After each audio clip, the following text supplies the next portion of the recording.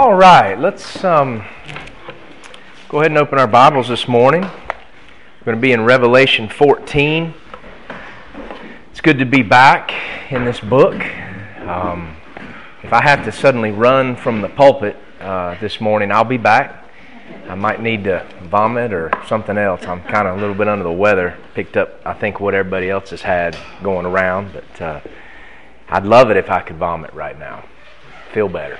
So hopefully it won't come out while I'm preaching. If I run to the bathroom, I'll be back. So,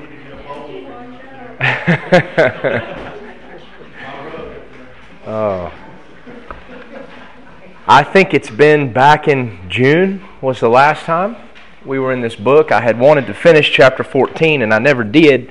Never really got to do a verse-by-verse message on the last 6 verses of the chapter, so that's what we're going to do today.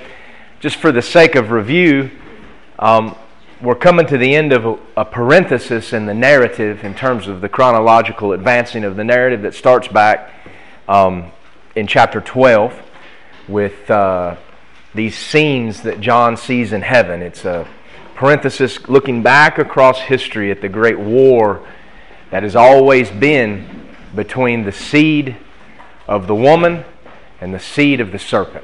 Israel and Satan, his hatred for them.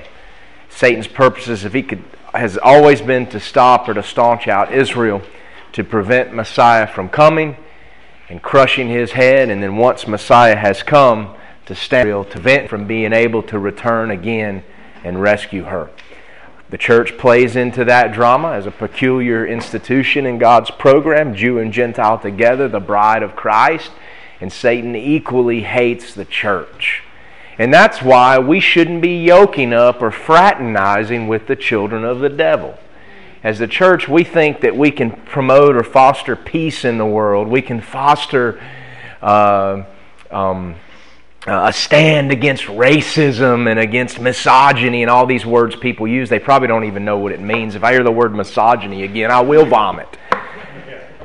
People don't even know what that means, and they use the word because they heard some fool on the news media use it, and they just repeat it and repeat it and repeat it. We as Christians don't have any business fraternizing with these people. Christians have no business marching alongside the vermin that marched in Boston yesterday. Have no business fraternizing with these people. These people are children of the devil. They're anarchists. They don't care about racism and equality and love. The love they preach always results in violence. I saw yesterday where there was a man carrying an Israeli flag. Wasn't bothering anybody, and they attacked him, beat him up. It's because he was carrying an Israeli flag. I saw Israeli flags around the monument, the Lee Monument, in Charlottesville, watching the live this week, and everybody says it was KKK and neo-Nazis. Neo-Nazis don't carry Israeli flags, people. They don't do it. And so what our president said on Tuesday in the press conference that everybody's been crucifying him for was absolutely 100% correct. And I stand with it. It was correct. Praise God for somebody who will call out evil where it was. But we have no business as Christians fraternizing with the children of the devil because the devil hates us. He hates the church.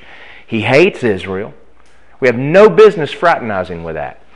The only reason any Christian should go to one of these marches is to go down there and lift his voice up like a trumpet and preach the gospel and warn the people about God's judgment. I can understand Christians wanting to go out and take a stand in support of free speech. That's something Baptists have done for ages. Those that have promoted religious liberty in an environment where men are free to speak as they feel right, where men are free to accept the truth or reject it. It is an environment in which the gospel could best thrive. And it doesn't result in people coming to Christ because they have to, or because they're afraid not to, like in the state church systems of the Middle Ages, that Roman Catholic devil that rose up. But Baptists have long taken a stand for liberty of conscience, and there's a reason to support that today. There's a reason to support and to take a stand for the destruction and anarchy that leads to the tearing down of historical monuments. The Bible says Don't remove the ancient landmark that thy fathers have set. It says that there in Proverbs. Why do we not want to remove ancient landmarks? Because when we move memorials and monuments to history, we remove the lessons that they teach us. And when we've already kicked out the greatest teacher there is. That's the Bible. We've already kicked it out. The second greatest teacher we have in this life is history. The record of men's failures before a holy God. And when we throw that out, we've got nothing left. All we've got is anarchy.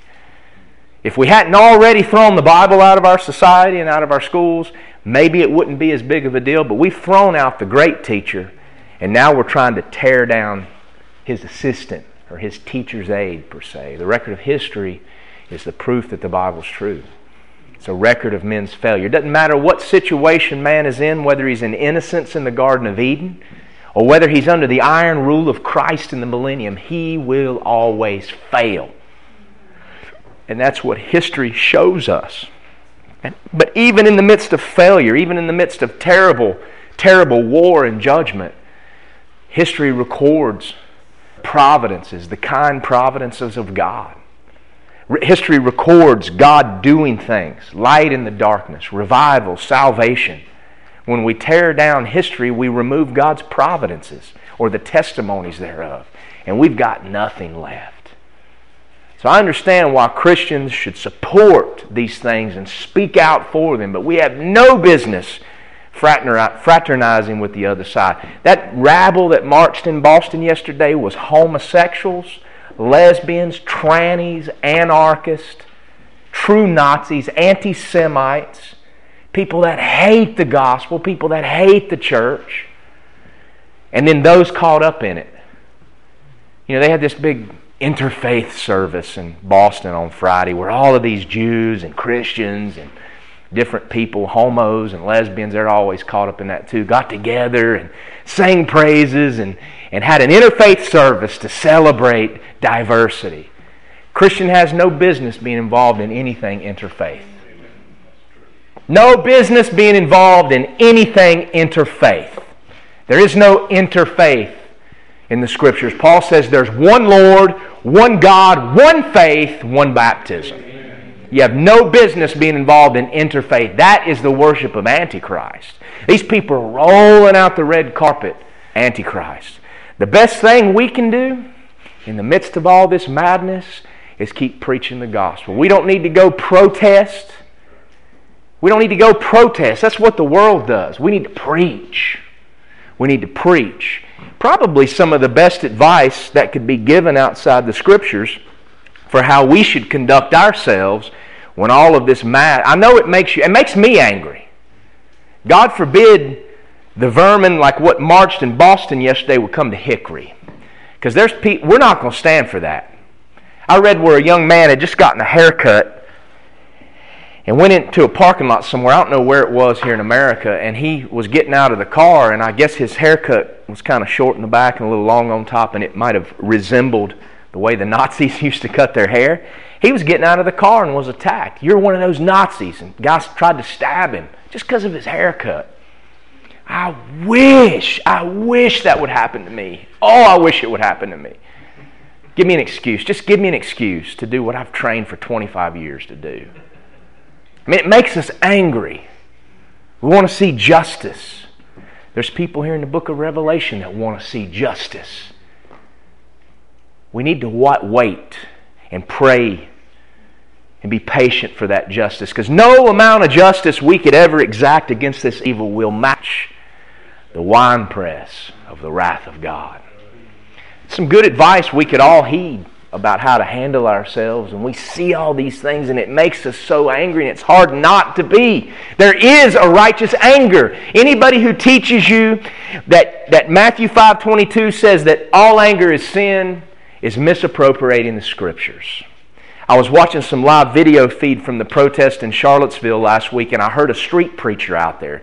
Now, this was after the police had shut down the rally around the Robert E. Lee Memorial, and they were forcing these people to leave and march down an avenue where they were surrounded by the anti-protesters on both sides. Those wicked police wanted a confrontation. That wicked governor in Virginia. Virginia's betrayed its star on the Confederate flag. It's betrayed it. Shame on them. Wicked place.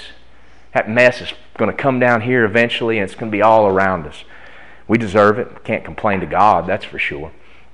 But I heard this preacher out there preaching against those that were being marched down the hill, and he made the statement, all anger is sin. The Bible teaches all anger is sin. That's a lie, my friend. That's a lie. It says in Matthew 5:22, he that is angry with his brother without a cause. There is a righteous anger. If all anger is sin, then Jesus is a sinner, because in the Gospel of Mark, it says that when Jesus looked around at the hard hearts of the people who should have known the truth, those self-righteous hypocrites, religious leaders, it said He looked on them with anger. There is a righteous anger. We shouldn't be going around just flippantly calling people fools and idiots with no reason. But the without a cause there in Matthew 5:22 is about the anger, the raka, and thou fool. There's a righteous anger, and there's a righteous time to say, fool, thou fool. Just like Paul said in 1 Corinthians 15 about those people denying the resurrection, thou fool. Jesus Christ to the rich man, thou fool, tonight your soul is required of thee. So let's be careful how we twist the Scriptures. There is a righteous anger. There is a time to righteously decry and speak out against foolishness and wickedness. There's a time for that. But we need remember that no amount of justice that could ever be initiated even comes close to that of the righteous judge. We're not called to execute justice. We are called to declare the truth and let the judge execute. We're not called to be vigilantes or anarchists. We're called to do things decently and in order. And that means even when we go out, everything we say and do should be decent and in order. And what we see going on in our country today is not decent and in order. Some real good advice we would do well to heed came from one of the men that these crowds hate so much. They don't know anything about him. These dummies that go to college don't know anything about. They probably couldn't even tell you where one battle took place in the Civil War. Couldn't tell you anything. Just ranting and raving. The Bible says in 2 Peter that those who go out and scream and holler about things they don't understand are brute beasts, and they're made to be taken and destroyed by God. That's what God's Word says. I didn't say it. God's Word did. Not made to be taken and destroyed by us, but made to be taken and destroyed by God. But one of the men that's hated so much, and they know nothing about him, General Robert E. Lee, probably one of the greatest military commanders this country has ever seen. And these generals that surround our president, who undoubtedly feed him, I believe, bad advice, these generals like General Kelly and General Mattis and General McMaster, they wouldn't be worthy to lead Robert E. Lee's horse. They wouldn't be worthy to carry his notebook. All they're concerned about is making sure trannies can get sex changes in the military. You want to know why so many trannies won't marry? Because they can go into it and get a free sex change instead of paying untold thousands of dollars out of their pocket. These men wouldn't be, the highest general in the land today isn't worthy to do the laundry of somebody like Robert E. Lee. But these are some things Robert E. Lee said in 1869. This would be 4 years after Appomattox. He said, this is the best advice we as Christians could heed outside the Scriptures. It says, we poor sinners need to come back from our wanderings to seek pardon through the all-sufficient merits of our Redeemer. And we need to pray earnestly by the power of the Holy Spirit to give us a precious revival in our hearts and among the unconverted. Look, a lot of us need to look in the mirror before we start talking about anybody else. And we need to realize that God alone can fix these problems. And if He doesn't, we have no place to complain, no place to murmur like Israel in the desert. Our country was in a terrible place in the early 1700s, morally speaking, just like Europe. God brought a wonderful revival when it seemed least likely to happen. God did that for the people of Nineveh. There's a God could grant a reprieve and bring a spiritual awakening to this country in the midst of all this madness. We at least ought to pray for it. Let's channel our anger into prayer for revival, and let's use every opportunity we have when we go out to speak truth. Just speak some form of truth, because truth can't be found in the colleges. It can't be found on the news media. And the average person working in the grocery store or whatever, if they're not in God's Word and they're not in a good church, they're not going to have truth. They're not exposed to it. So when we go out, let's just speak truth. Let's speak about the problems of today. Even if it doesn't lead into a situation where we can declare the gospel completely. Speak truth. And let's take this advice. This whole country needs to come back from its wanderings and seek pardon and forgiveness. I'm praying specifically that God will lead our president to declare a national day of fasting and repentance to the God of the Bible, like Lincoln did during the war, like Jefferson Davis did during the war, like our early presidents did before the Second Great Awakening. I'm just praying specifically that God will lead him to go public, whether it's through Twitter or whatever he wants to do, and call the nation to fasting and repentance to the God of the Bible. Let's pray that. Look what happens. I know a lot of this stuff makes you angry. It makes me angry. It makes me angry to see the testimonies of God-fearing men trampled in the dust. They may be dead, but that makes me angry. It makes me angry to see that from my fellow believer. But there's one whose vengeance is far more effective and final than ours could ever be, and that's the one that treads the winepress of the wrath of Almighty God. Payday someday. Let's take comfort in that. And let's be busy about the gospel while there's still time. Here in chapter 14, this great parenthesis we have, the age-old conflict between the seed of the woman and the seed of the serpent. We have a heavenly campaign. The dragon is kicked out of heaven, and we've got the earthly campaign where he goes after the remnant of her seed, Israel, and we learn about the rise of Antichrist, his chief general, and the beast out of the earth, the false prophet, and then we get into the victory campaign, which is chapter 14 of that war. We have some snapshots. I've compared it to World War II as we've been teaching, and I've shown you some images that speak 1,000 words in regard to World War II. On that note, if it hadn't been for the grandchildren of Confederate veterans who stormed the beaches of Normandy, marched up Italy, marched across North Africa, go study the numbers in terms of the casualties and the American troops that were used in World War II. And you'll find the majority came from the South, and you'll find these were grandchildren. A lot of these were grandchildren of the Confederate veterans that everybody calls traitors and hates today. If it hadn't been for these grandchildren of Confederate veterans, we'd all be speaking German. Some of us would have been made a lampshade on a table at some point, or some of us may have never been born at all. So people are fools. They really are. Speak things they understand not. The Bible says people that do that stuff are like wild animals, meant to be taken and destroyed, just like a wolf that comes in amongst the sheep. There's one way to handle it.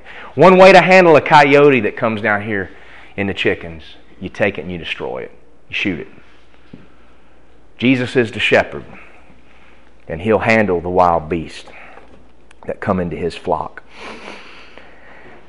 But we've got these 4 snapshots. The first 5 verses, a snapshot of assembly. We see the 144,000 atop the rubble of Mount Zion with their Messiah who's delivered them. We get into verses 6 through 12, the second snapshot, one of judgment. We compared that to the image from World War II of the boats landing at Normandy. The first snapshot we compared to the image above Iwo Jima, the Mount Suribachi there. The snapshot of judgment, we have 3 angelic messengers. We talked about the everlasting gospel, the 4 forms of the gospel in the New Testament. We talked about the second angel that preaches the fall of Babylon or the fall of the world system. And then the third, which declares the doom of the beast worshippers. Those that receive the mark of the beast cannot be saved. It's impossible. It's over. Their doom is sealed. Just like a Christian who receives the Holy Spirit, his salvation is sealed for all eternity. Nothing can ever take away the salvation that comes when a man truly believes and is born again and is sealed by the Holy Spirit. In the same way, those that take the mark of the beast, the anti-spirit, are sealed for all eternity. They're doomed. There is no salvation for these. They're devils, doomed, made to be taken and destroyed. And then we get into verse 13, the snapshot of rest. We talked about those headlines that went out about victory for the Allies in World War II, technically before the war even ended. There comes a time in conflict when victory is so assured that it can be announced before it officially is. And technically, the Russians and the Japanese have never ended the war. Russia joined the war toward the end against Japan, and technically that's never officially ended. So in a sense, World War II's never completely ended. We had that snapshot of rest where the remnant that were left here on earth are told, go ahead and die. Those that die hereafter, that's a blessing, and you can rest from your labors. Comes a point when it's just better to leave it to the Lord and die. Stop fighting. Let Him do it. Now we get into the fourth and final snapshot in this parenthesis. I read through it last week. It's a snapshot of reaping. And the image that I used from World War II was the famous shot that shows the mushroom cloud. The photo of the mushroom cloud rising above Hiroshima. And we talked about it. There's a reaping here. There's a reaping. And this image here can be several things. I mean, we have two reapings. We have a harvest and a vintage.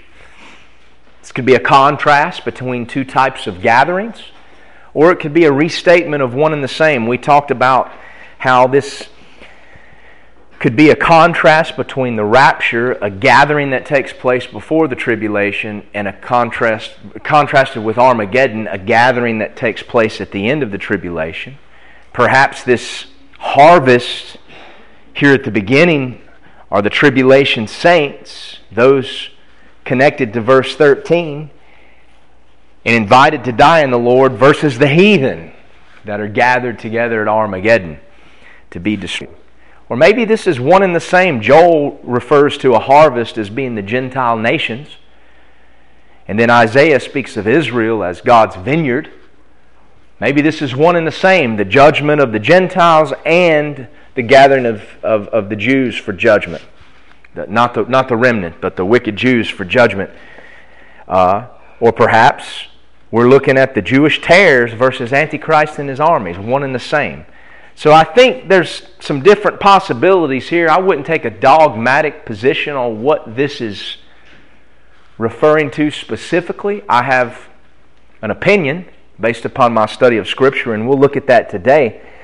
But and there's an element that it could be a both and. All of it's true. Regardless, this last snapshot ought to be a source of comfort for us in these terrible times, because what it emphasizes more than anything else, a loud eternal truth is consummated here in these last 6 verses. And that's the truth of divine karma. We've spoken about that. Divine karma is different than worldly karma. Worldly karma is by chance. Divine karma is the principle of reaping and sowing. It's by divine decree. It involves no respect of persons. We see this in Galatians 6. A man's going to reap what he sows. Payday someday. So in these last 6 verses, let's look at them. Payday someday. That's a source of comfort for us. All of this madness we see. Payday someday. So we'll start at verse 14. And again, this is just review because I've been gone so long and I kind of got stuck here at the end of the last message. And I looked and beheld a white cloud, and upon the cloud one sat like unto the Son of Man, having on his head a golden crown, and in his hand a sharp sickle. And another angel came out of the temple, crying with a loud voice to him that sat on the cloud, Thrust in thy sickle and reap, for the time is come for thee to reap, for the harvest of the earth is ripe. And he that sat on the cloud thrust in his sickle on the earth, and the earth was reaped. So we have a reaping here, a harvest. And another angel came out of the temple which is in heaven, he also having a sharp sickle. And another angel came out from the altar, which had power over fire, and cried with a loud cry to him that had the sharp sickle, saying, Thrust in thy sharp sickle, and gather the clusters of the vine of the earth, for her grapes are fully ripe. So this is a second gathering. The first gathering is the Son of Man with a sharp sickle. He gathers the harvest of the earth. Here we have an angel, sharp sickle. He gathers the cluster of the earth, the vine of the earth. And the angel, verse 19, thrust in his sickle into the earth and gathered the vine of the earth and cast it into the great winepress of the wrath of God. Notice that in this first gathering it just says the earth was reaped. There is no corresponding follow-up about reaped or of wrath. Here we have the earth was reaped, the vine was gathered, and it was cast into the winepress of the wrath of God. And the winepress was trodden without the city, and blood came out of the winepress, even unto the horse bridles, by the space of 1,600 furlongs. 1,600 furlongs is an old system of measurement. In Roman times, that's approximately 200 miles today. What we see described here, in short, is the answer to the prayers and questions of the martyred saints that are under the altar. Remember back the fifth seal judgment, where you had the four horsemen of the apocalypse, the first four seal judgments. Then the fifth seal judgment is a great throng of martyrs down through the ages who have lost their lives because of their faith in Christ and their testimony. And they're gathered around the altar and they're asking, Lord, how long will you wait to avenge our blood upon those dwelling upon the earth? And they're told to rest and wait a little season, because it's appointed for more to join their throng. We, of course, know these as the tribulation saints, but here we have the answer to their question. How long, O Lord? The answer's right here, now. It's time. And the answer to those questions that the martyred saints ask under the fifth seal is not a period, it's an exclamation point. When God chooses to answer the questions that people have wrestled with from time immemorial, His answer is not a period, it's an exclamation point. You know, a lot of people sit and question, well, if there's a good God out there, why would He allow children to be raped or kidnapped and put into child sex trade? Why would He allow all these terrible things to happen? There can't be a good God, or there wouldn't be all of this evil in the earth. What people fail to realize is when the director steps on the stage, the play's over. When God does act like you think He should right now, that means the play is over. It's over for you, and it's over for everyone else. When the director steps on the stage, it's over. Here He steps on the stage, and it's over for every form of wickedness. God sees all, but He waits. He doesn't wait because He's okay with evil. He waits because He's not willing that any should perish, but all should come to repentance. But when He steps on the stage, like right here, it's over. Before we actually look at these verses, I want you to turn to a parable in the New Testament, Matthew chapter 13. Jesus tells a parable here that I think describes exactly what we see here at the end of Revelation 14. It's a harvest. This is the parable of the wheat and the tares. If I could just get Daniel, I'm going to let you read for me. Matthew 13, 24 through 30. Another parable put He forth unto them, saying, The kingdom of heaven is likened unto a man which sowed good seed in his field. But while men slept, his enemy came and sowed tares among the wheat and went his way. But when the blade was sprung up and brought forth fruit, then appeared the tares also. So the servants of the householder came unto them, Sir, didst not thou know good seed, or didst not thou sow good seed in thy field? From whence then hath it tares? He said unto them, An enemy hath done this. The servants said unto him, Wilt thou then that we go and gather them up? But he said, Nay, lest while ye gather up the tares, ye root up also the wheat with them. Let both grow together until the harvest, and in the time of harvest I will say to the reapers, Gather ye together first the tares, and bind them in bundles to burn them, but gather the wheat into my barn. So, we have two gatherings in this parable. It's right there at the end. There's two gatherings. The reapers gather the tares, and they bind them to be burned, and then they gather the wheat for God's barn. In Revelation 14, we have two gatherings. We have the gathering of the harvest, and then we have the gathering of the vintage. So in both passages, there's two gatherings. One unto salvation, one unto destruction. Or at least it's clear one is unto salvation, one is unto destruction here in Matthew 13. Revelation 14, I believe we have signs that the same is discussed here. Let's read a couple of other passages that I think are important to consider when we think about parables. What was the purpose of the parables that Jesus taught? People often say, just like they make stupid statements, unbiblical statements, all anger is sin, they'll say Jesus taught in parables so the people could more easily understand His teachings. That is not biblical. Simply not biblical. There's a lot of things that are not biblical. In fact, we learn here in this parable that a church sign that reads, "Everyone you meet is a child of God," is false. We learn that here in this parable. Because there's children of the kingdom and children of the devil, according to Jesus Himself right here. So when somebody says we're all the children of God, that's a lie straight from hell. That's an Antichrist lie. That's what the people having their little interfaith service yesterday or Friday, whenever it was, were touting. Of course, everybody's God's children in their minds except for those who believe the Bible, whether they're white, black, red, or yellow. Don't believe the "oh, we love everybody" garbage. Some of the most racist people you'll ever find are the ones that were marching against those who stood for free speech yesterday. Those are some of the most racist people you'll ever find, some of the most anti-Semitic people you'll ever find, as proved by attacking a man with an Israeli flag. I think the one that holds the record for using the N-word the most in front of other people is Hillary Clinton. Racist. That's just virtue signaling. Friends, don't get caught up in that.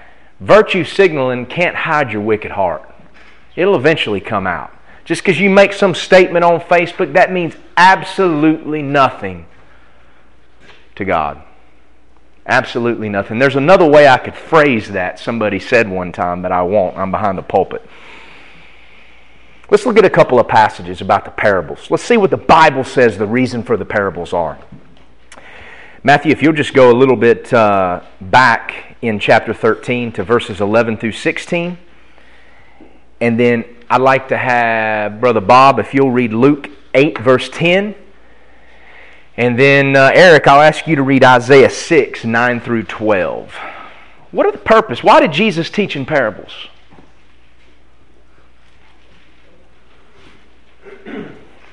These are things we've talked about before, but it's worth reviewing. It's always worth going back to the stream and taking a drink. Just because you learn something one time from the Scriptures doesn't mean we shouldn't go back and review it. Matthew 13, 11 through 16. He answered and said unto them, Because it is given unto you to know the mysteries of the kingdom of heaven, but to them it is not given. For whosoever hath, to him shall be given, and he shall have more abundance. But whosoever hath not, from him shall be taken away even that he hath.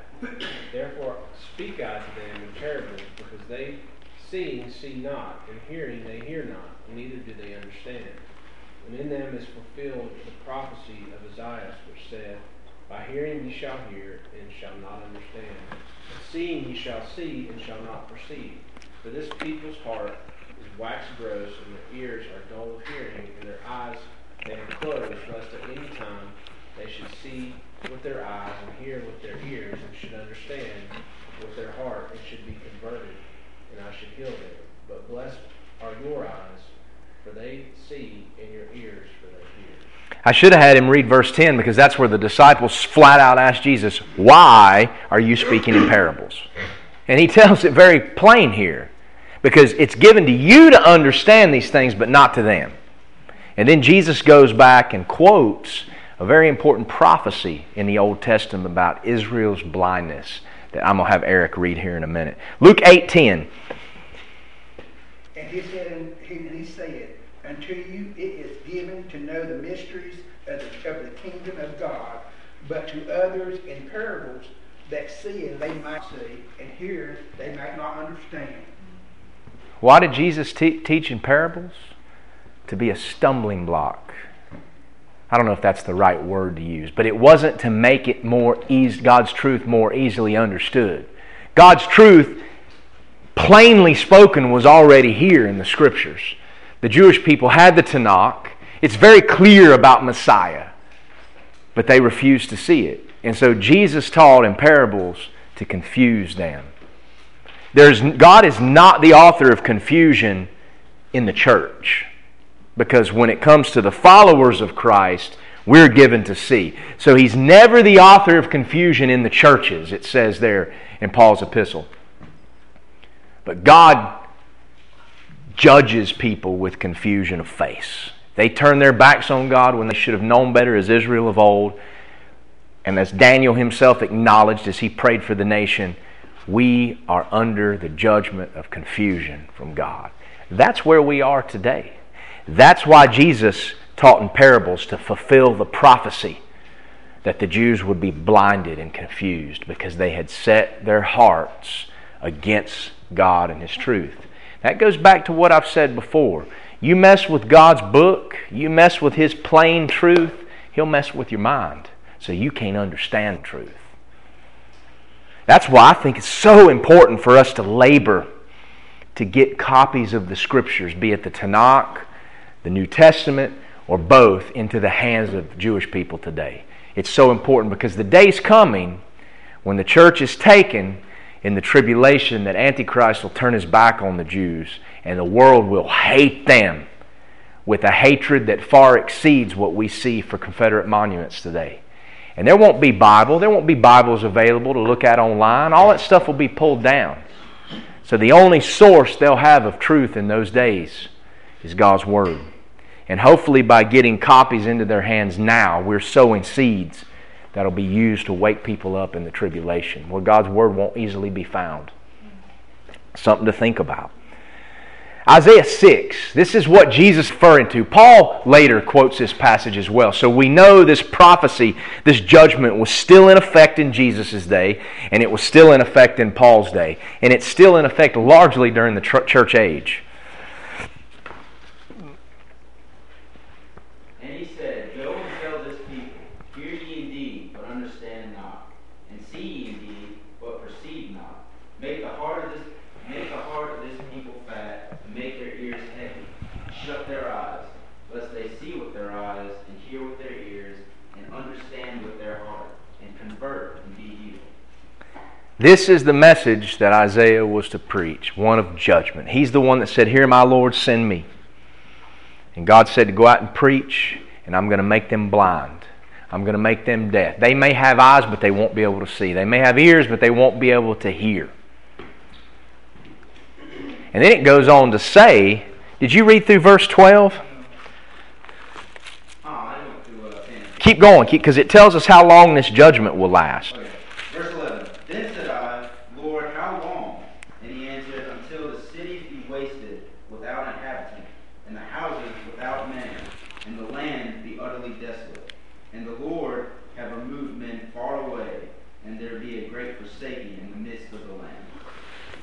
Until when? Until there's a great forsaking. We know that the Jews they've been gathered back into the land, starting back in 1948. Mobs and mobs and mobs have come back to the land. But there's going to be a great forsaking when everything they built is going to be ripped out from under them and they're going to have to flee for safety. We read about that in Revelation chapter 12. This judgment is upon Israel until the days that we're reading about here in Revelation. Until the cities are wasted and the land is desolate of its people. until Antichrist drives them. You know, that's the sad thing. All of these things have been built up, and we rejoice to see prophecy fulfilled and the Jew back in the land, but it's all going to be taken away. It's going to require that to happen to wake up the nation. So this judgment is still in effect. But praise God, that veil, that blindness can be taken away in Christ. Paul's an example of that. Despite that veil, it was taken away in Christ. So that's why we continue to preach the gospel. We don't take an attitude like, oh, the Jews have rejected Christ and they're blind. We may as well go share the gospel with somebody else. No. It doesn't matter who you are, the veil of blindness can be taken away in Christ. Paul never stopped preaching to the Jews, even though he was the preacher to the Gentiles. He always went to the Jews. He said in Acts, testifying both to the Jews and to the Gentiles, repentance toward God and faith in our Lord Jesus Christ. The very first missions offering the Gentile church took up in Acts was for Jews in Jerusalem. We need to remember the Jews. The gospel, despite their blindness, has always been to them first. And that veil can be taken away in Christ. But there's a blindness on the nation that won't be removed until the days in which we're speaking. And that's why Jesus spoke in parables. His parables had to be interpreted sometimes for the disciples. He was freely willing to tell his disciples what he was talking about. But he didn't do this for the crowds. We read this parable of the wheat and the tares here in Matthew 13, and then we see 4 more parables about the kingdom of heaven in Matthew 13. Going back, he talks about the parable of the sower, and then he gives an explanation to his disciples. Then we have the wheat and the tares. We have the mustard seed. We have the leaven. And then he goes back and explains to his disciples the parable of the wheat and the tares. Back in Matthew 13, the parable that we read was 24 through 30. What Daniel read, and then we get down to verse 36. He tells a few more parables.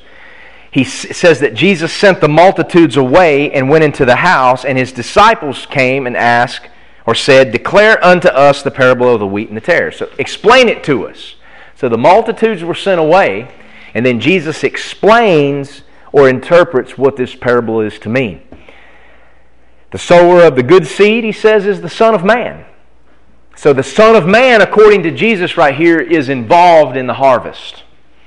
The field is the world. The good seed are the children of the kingdom. The tares are the children of the devil. Not everyone's a child of God, my friends. That's a wicked lie. That's a lie of Antichrist. There's children of the kingdom and there's children of the devil. Those marching around out here calling for anarchy are children of the devil. Those telling you there's another way to God but Jesus are children of the devil. Those having interfaith services and thinking they can worship God that way are children of the devil. Mormons and JWs that come to your door and try to lead you astray are children of the devil. It was great down in Juarez. I heard a knocking at the gate one morning. So I went to the window and looked down. We were on the 3rd floor and there was 2 ladies down there. And they were saying, you know, would you come down? We'd like to talk to you about the Bible. So I just said really loudly in Spanish, I asked loudly from my window, are you Jehovah's Witnesses? And they said, yes. And I said, well, I don't need to come down and discuss the Bible with you. You don't believe the Bible. You follow a false Jesus, a Jesus that's not God. Your doctrine is false, and you need to repent. And they got kind of squirrely, and I asked them to look up a verse in the Scriptures, and they tried to beat around the bush, and I just kept giving them the Word of God, and they finally just left. But it was great because it was transpiring out in the street where people could hear. It was great. But children of the kingdom and children of the devil. The enemy, it says, Jesus says here, is the devil. The harvest is the end of the world. So we have a harvest at the end of the world. What we see in Revelation 14 is a harvest and a vintage at the end of the world. The reapers are the angels. And then guess what doesn't need an interpretation between the parable and Jesus' explanation? Fire. Jesus doesn't tell us the fire means anything else but fire. Fire's fire. You know, the reapers, he says, are referring to the angels, but he doesn't say fire is referring to this. Fire is fire. So the tares are gathered to be burned. Hellfire. Fire's fire, my friends. There's no reason to try to explain it away. Hellfire is hellfire in the Scriptures. It's literal and it's plain and it's eternal. So here we have in this parable the kingdom, the gathering together of the wheat into the barn or God's kingdom with the gathering together of the tares for the lake of fire. Two gatherings, two harvests. In verse 30 of chapter 13 it says this, "Let both grow together until the harvest, and in the time of the harvest I will say to the reapers, gather ye together first the tares and bind them in bundles to burn them, but gather the wheat into my barn." Two gatherings. Tares to be burned, wheat to be stored in the barn. I believe that same contrast we see here in Revelation 14. In fact, I believe Revelation 14, the last 6 verses, are the fulfillment of what Jesus is talking about here. The harvest of the earth is the wheat gathered into the barn.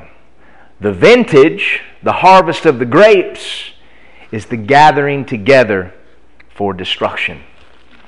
That being the case, since in this parenthesis we're not in a chronology, we're spanning all of human history.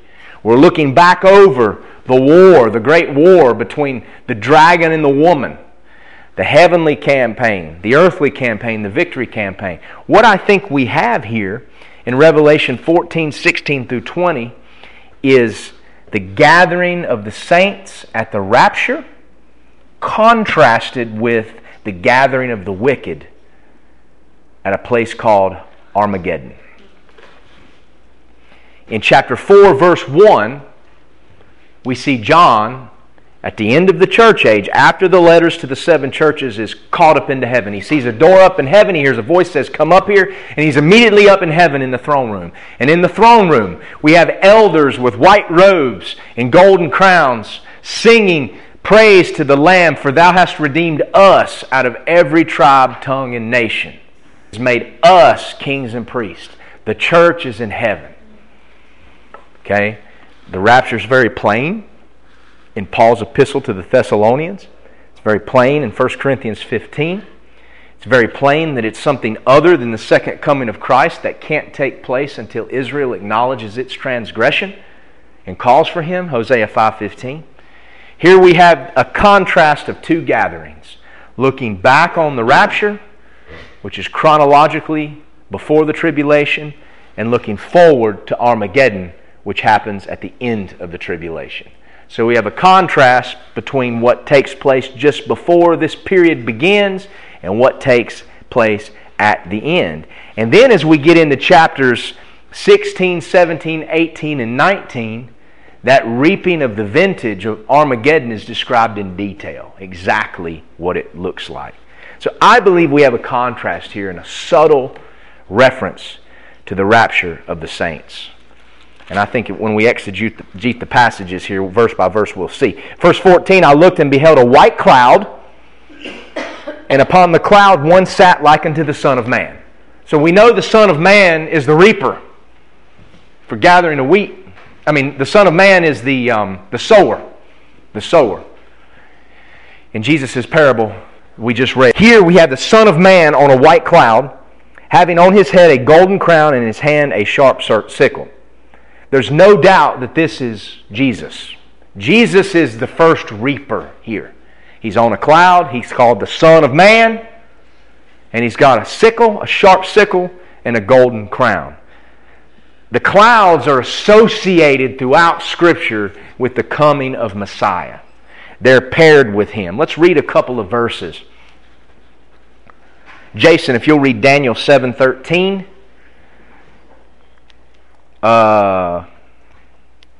What happened to my dad? Oh, okay. Ronnie, if you'll read, this is a little tough one. Nahum 1 verse 3. Tony, if you'll read Zephaniah 1 verse 15. And then Jim, I'll have you read Matthew 24:30. Matthew 26:64. And Daniel 1 Thessalonians 4:17. Jesus Christ, throughout the Scriptures, the coming of Messiah is coupled with imagery of the clouds. Daniel 7:13. I saw in the night visions, and beheld one like the Son of Man came with the clouds of heaven, and came to the Ancient of Days, and they brought him near before him. The Son of Man came with the clouds of heaven. Jesus quoted that passage when he was on trial before the high priest in Jerusalem. They said, "Tell us plainly, are you the Messiah?" And he said, "You say so, but I'll tell you this, the day is coming when you will see the Son of Man coming with the clouds of heaven." And that's what threw them into a rage, because they knew this passage. He was quoting this passage and appropriating it to himself, and the Jew knows that this refers to Messiah. It wasn't until Stephen, when he was preaching before the Jews, he got frustrated with them because they weren't paying attention and called him stiff-necked and uncircumcised of heart and mind, always resisting the Holy Ghost. They didn't fly into a rage, though, until he said he looked up and saw the Son of Man standing with the clouds, standing at the right hand of God. That's when they flew into a rage. It's the Son of Man is Messiah, coming with the clouds of heaven, and that's exactly what's described here in Revelation 14, sitting on a cloud. Nahum 1:3. The Lord is slow to anger and great in power, and will not at all acquit the wicked. The Lord hath his way in the whirlwind and in the storm, and the clouds are the dust of his feet. The clouds are the dust of God's feet. Here we have the Son of Man standing on a cloud, or sitting on a cloud. Clouds like the dust of his feet. Jesus is God. He's slow to anger, but when he's angry, it's a furious storm. Even in the storms that blow on this earth, it says God has his way. We're too blind to acknowledge that even the storms are God's judgment. God has his way in the whirlwind, and the storm or the clouds are the dust of his feet. But we think we're so smart. We believe in science. We're so smart. People don't even know what science is anymore. Don't even know what it is. Couldn't do a scientific experiment if their lives depended upon it. They're too busy teaching children in the schools that it's okay to have two mommies and two daddies, and it's okay to be a boy but yet be a girl, and vice versa. People don't even know how to do science anymore. They're just turned into brainwashed social justice warriors. Daniel was talking about how we went down to the parade the other day and just to kind of see what would happen and use it as an opportunity to preach the gospel. That stuff you read in the newspapers or saw on the local news was fake news. There was an incident where a guy tried to come out and pepper spray some of the Confederate reenactors, and the police took him down immediately. The parade didn't even pause. Nobody even knew what happened. There wasn't toss out there like the stupid liars out of Charlotte on their newscast said. It's a lie, trying to stir people up. But what's sickening, more sickening than anything else, is this man. This man was probably in his 50s. He had his hat pulled down over his face. You couldn't see him. That's what a coward wears a mask. If a coward's so proud of what he believes in, why has he got to wear a mask? KKK were always cowards for wearing masks. But these Antifas and these left-wing fools that put masks on their face, they're just as big a cowards. They're big and tough in a crowd. But boy, they'd run and hide, pee all over themselves. They were by themselves. One of these days, people like that are going to mess with the wrong people. I can't understand why a 50-year-old guy would go up to about 10 or 12 big burly dudes with rifles reenacting as Confederate soldiers and try to spray them with a little can of pepper spray. Only stupidity does that. But what's sad, did you know that this man that went out there and tried to attack people with pepper spray just for wearing Confederate uniforms was the principal at East Burke High School in Morganton? He was the principal. It said he was the principal of both East Burke and some other school. I didn't know you could be principals of two schools. He retired back on June 30th, and he's been working in the bus garage until August when he's formally retiring. These are the people that are teaching children, even here in Catawba and Burke County in the public schools. People that would walk out on the street and try to pepper spray somebody because they're honoring local history. These are the people teaching children even here. Praise God that we have families in this church that teach their children at home. Even the Catawba County and Burke County schools aren't safe. Where do they find people like this to put as principals? Unbelievable to me. That man ought to be fired tomorrow and ought to never have access to children for what he demonstrated out there. Foolishness. You have a right to go attack somebody because they hold a viewpoint. They peacefully hold a viewpoint you don't agree with. These are the people brainwashing our children in our schools. And that's why Christians need to get their children out of the public schools. Get them out of the public schools. Stop spending every dime you have to send them to state universities where they brainwash them and where they're threatened until they conform to the masses. Why would you waste your money sending your kids to something like that? Praise God, there's still opportunities at community colleges and things to get a real education, but how long will we have that if you got a moron like this as a principal over here at East Burke High School? It was so great to watch the police tackle that guy and haul him off. He got no publicity. Before he even could do anything, they carried him off. Praise God for the Newton police. They didn't stand by and allow that garbage like these, as far as I'm concerned, traitors to local law enforcement over in Durham. They didn't stand by. What they did was great. They actually thanked us for preaching out there. So praise God for the Newton Police Department, the way they handled that. But these are the type of people teaching the children in the public schools. Unbelievable to me. Of course, the media, you had to dig a little bit to find that out because it was not put out there. But that's exactly who that was. Not just some nutcase, not some guy that got out of a mental ward, but somebody that was a principal at one of our local high schools. Unbelievable.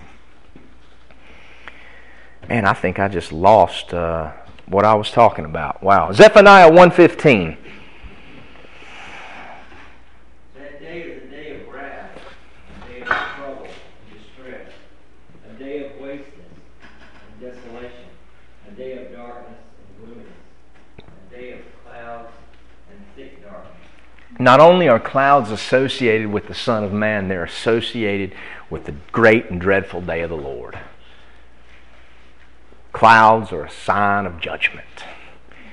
No mistake, when the church is removed from this earth by the Son of Man, that is a day of judgment.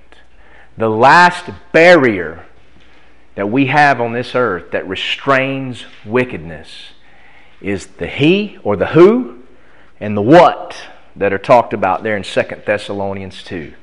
The who is the Holy Spirit, and the what is the church that's indwelt by that Spirit. And when the Son of Man sitting on a cloud harvests the earth and takes the church out of this world, that's the last bastion of protection for anyone on this planet. It's the last restrainer. In fact, Antichrist can't come and reveal himself until that restraint is removed. But even that, though glorious for us, is a day of thick darkness and clouds and gloominess for the world.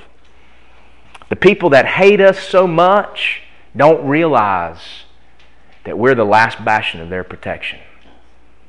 They don't realize that. That's why we got to keep preaching the gospel. Keep preaching the gospel. Keep preaching the gospel. Matthew 24:30. Then shall appear a sign of the Son of Man in heaven, and then shall all the tribes of the earth mourn, and they shall see the Son of Man coming in the clouds of heaven with power and great glory. Son of Man coming in the clouds of heaven with power and great glory, and it'll cause the earth to mourn. Matthew 20:64. Jesus saith unto him, Thou hast said, Nevertheless I say unto you, hereafter shall ye see the Son of Man sitting on the right hand of power, and coming in the clouds of heaven. Go ahead and keep reading. Then the high priest rent his clothes, saying, He hath spoken blasphemy. What further need have we of witnesses? Behold, now ye have heard his blasphemy. So that's what set him off. The high priest ripped his clothes, and then everybody's saying crucify him because he equated himself with Messiah.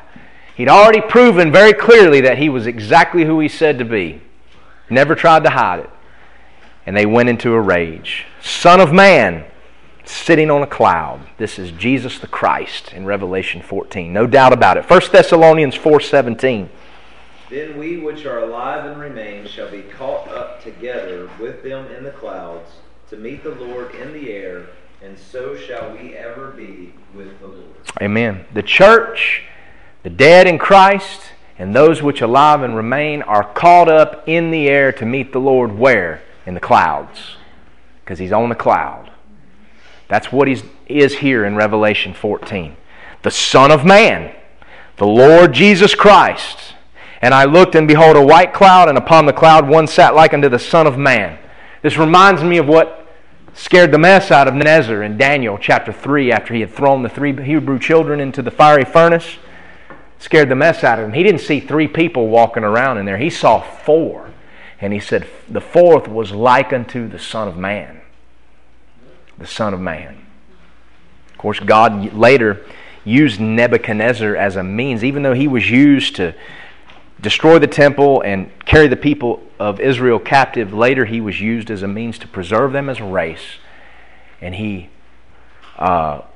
put his faith in God, in the God of the Bible. That becomes clear in chapter 4 and chapter 4 when God tests him. So there's hope for even the most wicked of leaders.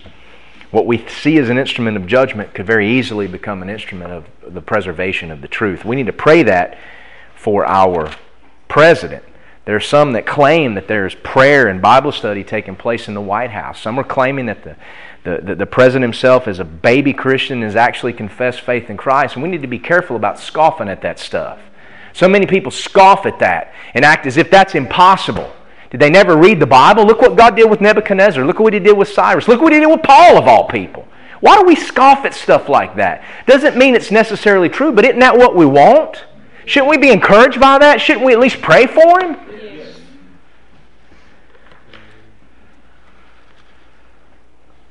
I hope it's true.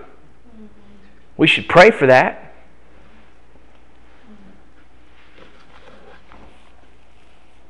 Son of Man had on his head a golden crown, and in his hand a sharp sickle. Here the word for crown in the original language is, the word would be pronounced Stephanos. It's the crown of victory. Okay, there's 2 types of crown. We have the Stephanos and we have the diadem. The diadem is the crown of sovereign authority. And when we look in Revelation, when Christ comes at Armageddon, He's not wearing the Stephanos, the victory crown. He's wearing many crowns. They're diadems, crowns of authority and sovereign rule. And so this Son of Man here has on the Stephanos, the victory crown. We also see the Stephanos in chapter 6:1, the white horse rider, the imitator, the Antichrist. He has on a golden crown, just like what the Son of Man is described here. Victory, conquering, a bow without an arrow, conquering through peace, peace and love. Everything we see being hollered by the crowds and the throngs today. Peace and love while they violently attack others. That's Antichrist. His spirit is already working all over the world, conquering through peace and love. It's all about love. It's never been the gospel message. There is no unity or in love without truth. None. But here we have the Son of Man with the Stephanos contrasted with the white horse rider in chapter 6, the Antichrist. This is the true victory crown, but yet it's other than what he's wearing when he returns in chapter 19. So that's a subtle clue that this is a harvest other than the vintage or the winepress that we see later in this same chapter. It's a different gathering. It's a contrast.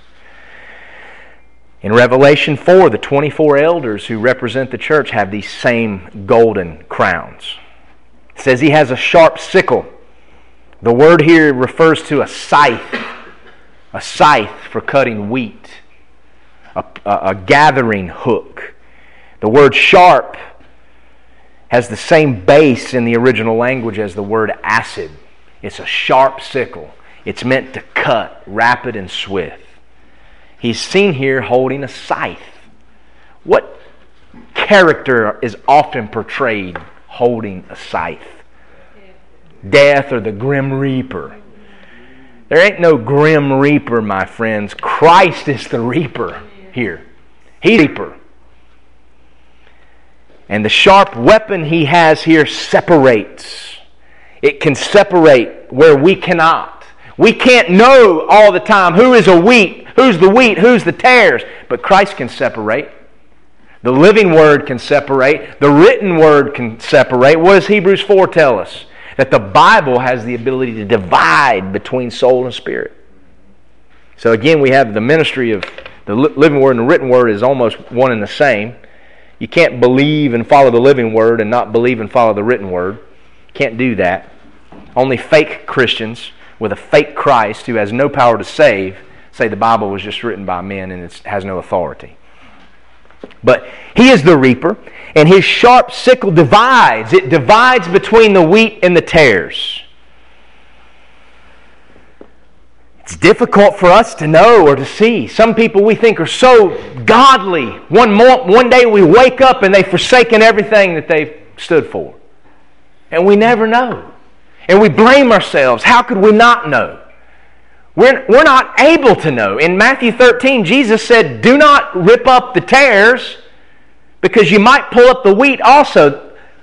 We'll decide. It was divided at the end of time. So even in the parable, the reapers were told not to mess with the tares unless you accidentally pull up. We were never meant to be able to discern perfectly. It's difficult for us to know. That's why we're told to withdraw from those that walk disorderly. To turn them over to the Lord. Because He knows what they are, lest we root up the wheat with the tares. We may not be able to see, but the reaper does. The one with the sharp sickle does. That's why we're told when we have disorder in the church and people claiming one thing and living another and sowing discord, we're to withdraw ourselves from them. That's biblical New Testament ministry. We're not to open the doors and just welcome everybody into the church. That's not why the church was established. The church is to grow in grace and knowledge of the Lord Jesus Christ and then go out and preach the gospel. But when we've got disorder in our church, we're to withdraw ourselves from it. Praise God, this church has practiced biblical church discipline and been forced to. It's not fun, but it's what we have to do. Turn them over to the Lord because only His sickle can divide. Let's look at a couple of passages. Romans 16, 17, and 18. Bob, if you'll read that. And then let's look at 2 Thessalonians 3, 6, and 7. Paul, if you'll read that passage. And then Jim, 1 Corinthians 3:13.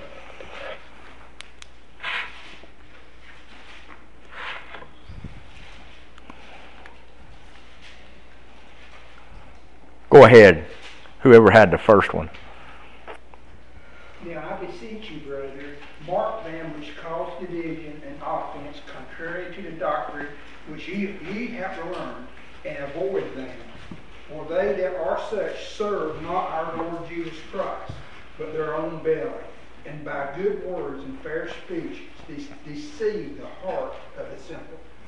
Pretty clear. We can't do God's job for Him. We should be careful about trying to, lest we pull up the wheat with the tares. But what we can is withdraw ourselves and turn them over to the Lord in the church. It's very clear here that those who use fair speeches,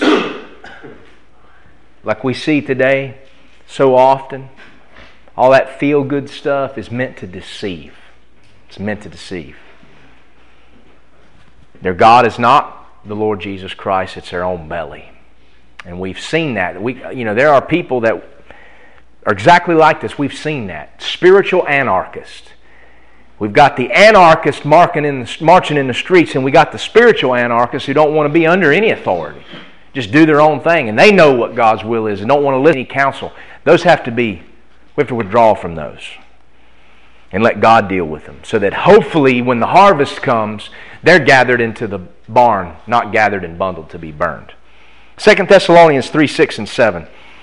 Now we command you, brethren, in the name of our Lord Jesus Christ, that you withdraw yourselves from every brother that walketh disorderly, and not after the tradition which he received of us.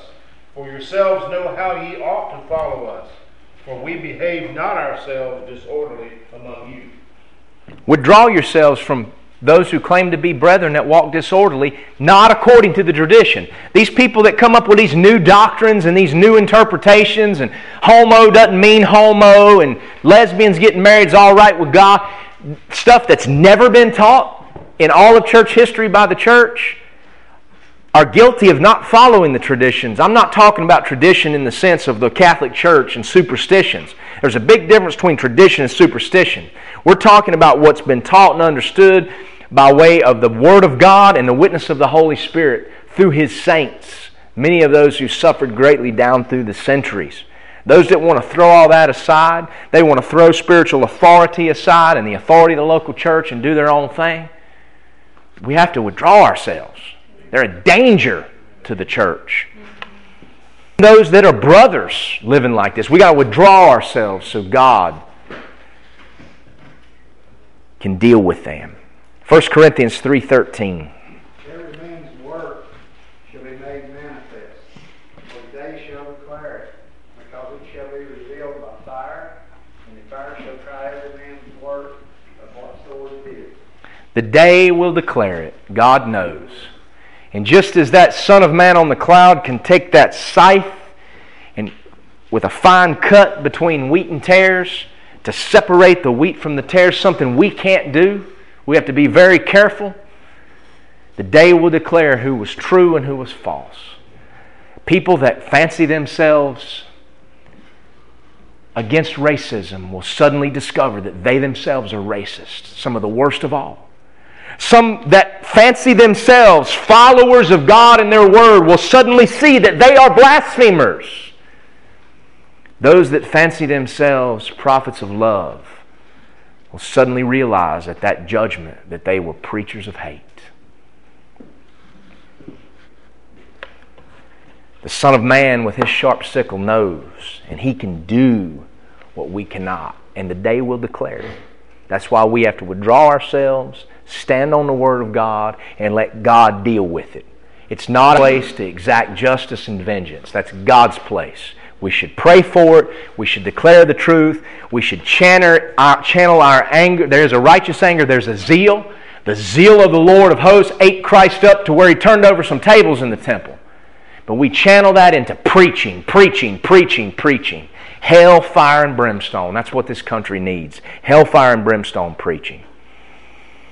But here the sharp sickle, the scythe, can divide the wheat from the tares. It can divide the sword and the spirit. The soul and the spirit, just like is referred to as the Word of God is described in Hebrews chapter 4. I'm going to finish up here. Verse 15. So we have the Son of Man on a white cloud, having a golden crown, his head a sharp sickle. This is Christ. Another angel came out of the temple, crying with a loud voice to him that sat on the cloud, which is the Son of Man, Thrust in thy sickle and reap, for the time is come for thee to reap, for the harvest of the earth is ripe. So there's a harvest, and this Son of Man takes that sharp sickle, and He harvests the earth. He gathers the wheat. What is this talking about? Who is this angel that comes out? So we have an angel come out of the temple. He's coming out of the temple in heaven and tells the Son of Man, go ahead and reap. It's time.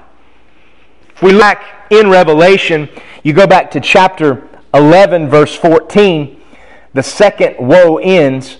And then in verse 15, you have an angel, the seventh angel, blows the seventh trumpet. Okay?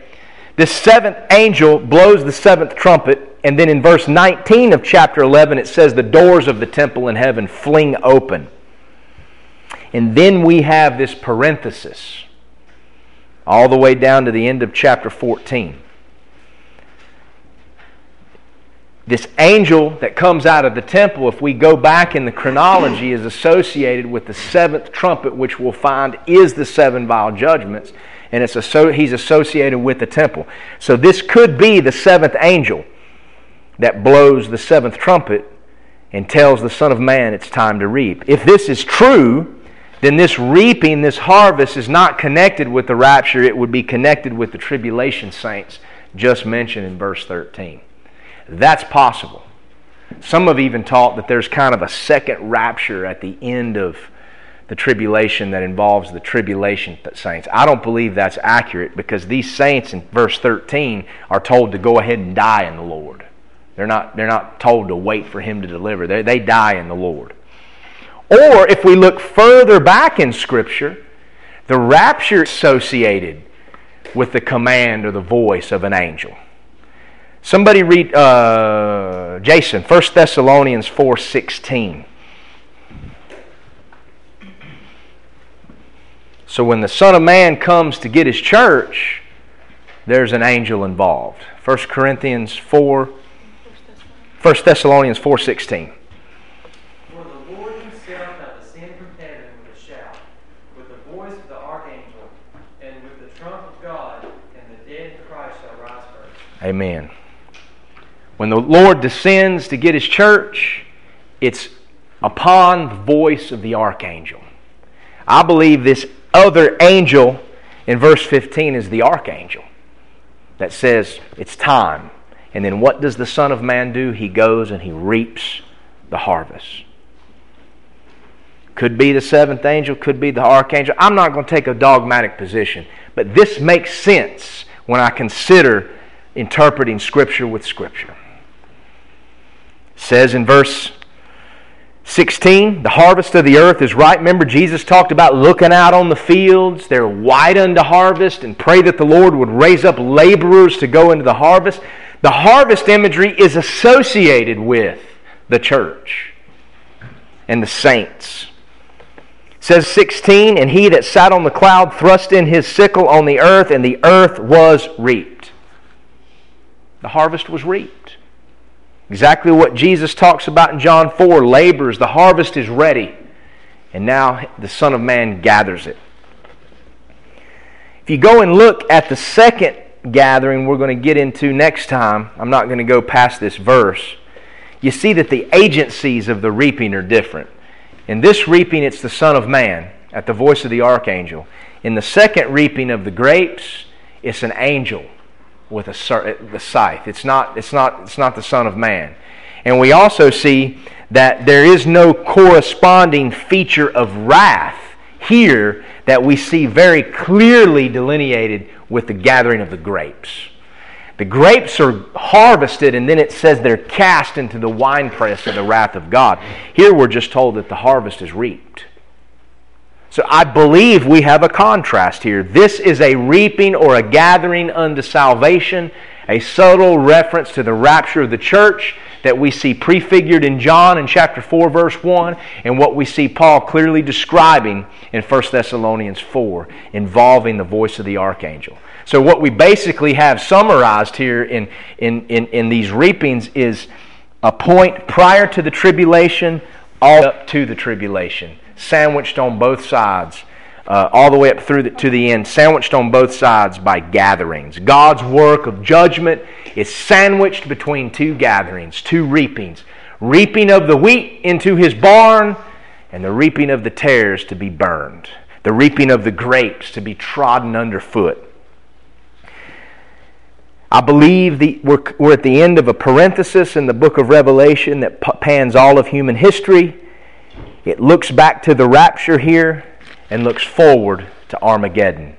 And then as we get into subsequent chapters, we're going to see that second gathering, that second reaping, the winepress, detailed in terms of exactly what it looks like. The church is the great harvest. The tribulation saints that are invited to die in the Lord, they're the gleanings. They're like what Ruth was able to walk through the field and get after it had been harvested. The church is the great harvest. And when the harvest is reaped by the Son of Man and gathered to meet the Lord in the air, then all hell's going to break loose on this earth, because there is no more restrainer. There is no more Holy Spirit in the same ministry upon which He ministers in the days of the New Testament church. I'll end there today. Next time we'll go through verse 16 through 20, and we'll look at the reaping of the vintage. We have the wheat harvest, and then we have the reaping of the vine of the earth, the grapes, and the treading of that vine. The wrath of God. God's wrath is like a wine press where the grapes are trodden. And the juice that comes out is a picture of the blood that'll be splattered. That second reaping, when Christ comes back at Armageddon to make things right, make no mistake, it's a bloody affair. It's a bloody affair. It's not gentle Jesus, meek and mild. We used to have a bumper sticker on our RV as we traveled across America preaching the gospel. It said, Jesus Christ is coming back. And boy, is He mad. Amen. That's an understatement. We'll look at a couple passages from Isaiah that describe what we see here at the end of chapter 14 with the vintage, almost word for word the same. These are not new doctrines in Revelation. They shouldn't be that easy to understand because it's all over the Old Testament. God's consistent. What we see here in Revelation is the prophetic fulfillment of the same prophecies that were uttered long before the Messiah was ever born. Further proof that the apostles were given knowledge by the Spirit of God concerning things to come, just like Jesus said they would be before He left them and returned to heaven. So I'll go back. Let's just close on this note. I'll go back. Let's close in prayer. And let's close with these words of General Robert E. Lee. We poor sinners need to come back from our wanderings to seek pardon through the all-sufficient merits of our Redeemer. And we need to pray earnestly for the power of the Holy Spirit to give us precious revival in our hearts and among the unconverted. Today, my friends, is not the day of judgment we're reading about. That day could be tomorrow, but it's not today. Today is the day of salvation. And let's be those that humble ourselves and repent for the sins of our nation. We need to repent for the sins of our nation because we're just as guilty. We're being silent. And let's pray for revival. Let's pray for awakening and reprieve, just like God gave Nineveh from the king all the way down to the lowliest servant. And Jonah was shocked. Never expected that to happen. He even got a little bit jealous about it, and God had to teach him a hard lesson. Let's pray for these things. From the king all the way down to the lowliest American citizen. A revival in our hearts and among the unconverted.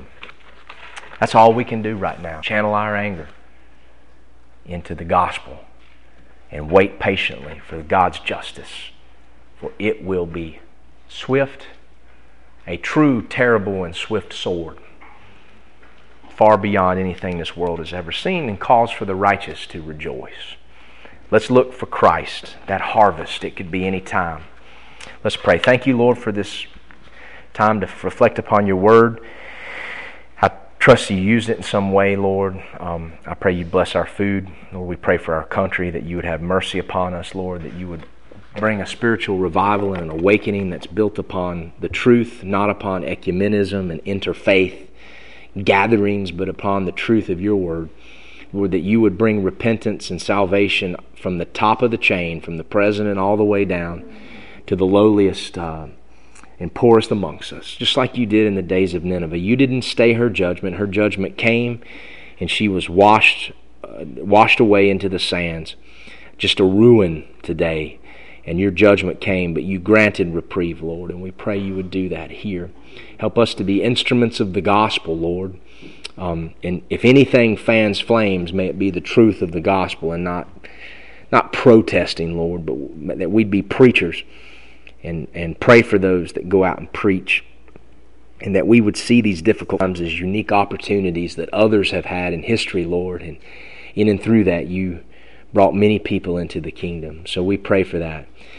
We pray you'd strengthen the churches, Lord, that you'd strengthen them to speak what is right, and for those that have been silent, that they will no longer be silent, and that we would stick together and pray for one another in the body of Christ, and be loyal to one another, and help one another, and stand by one another in our sufferings. And so, Lord, we ask this week that you would bless our comings and our goings, and that we would soberly watch tomorrow as we see signs in the heavens, things that your word talked about. I don't know exactly what it means, but it's an amazing thing. It's a testimony to your greatness, and that we would look at it with sobriety, Lord, knowing that these things often throughout history have foreshadowed judgment, and we certainly deserve your judgment. Have mercy upon us, Lord, and thank you for the escape we can have in this church body and for the people that are here, Lord, that we can come and fellowship and find refuge from the world. In Jesus' name I pray, amen.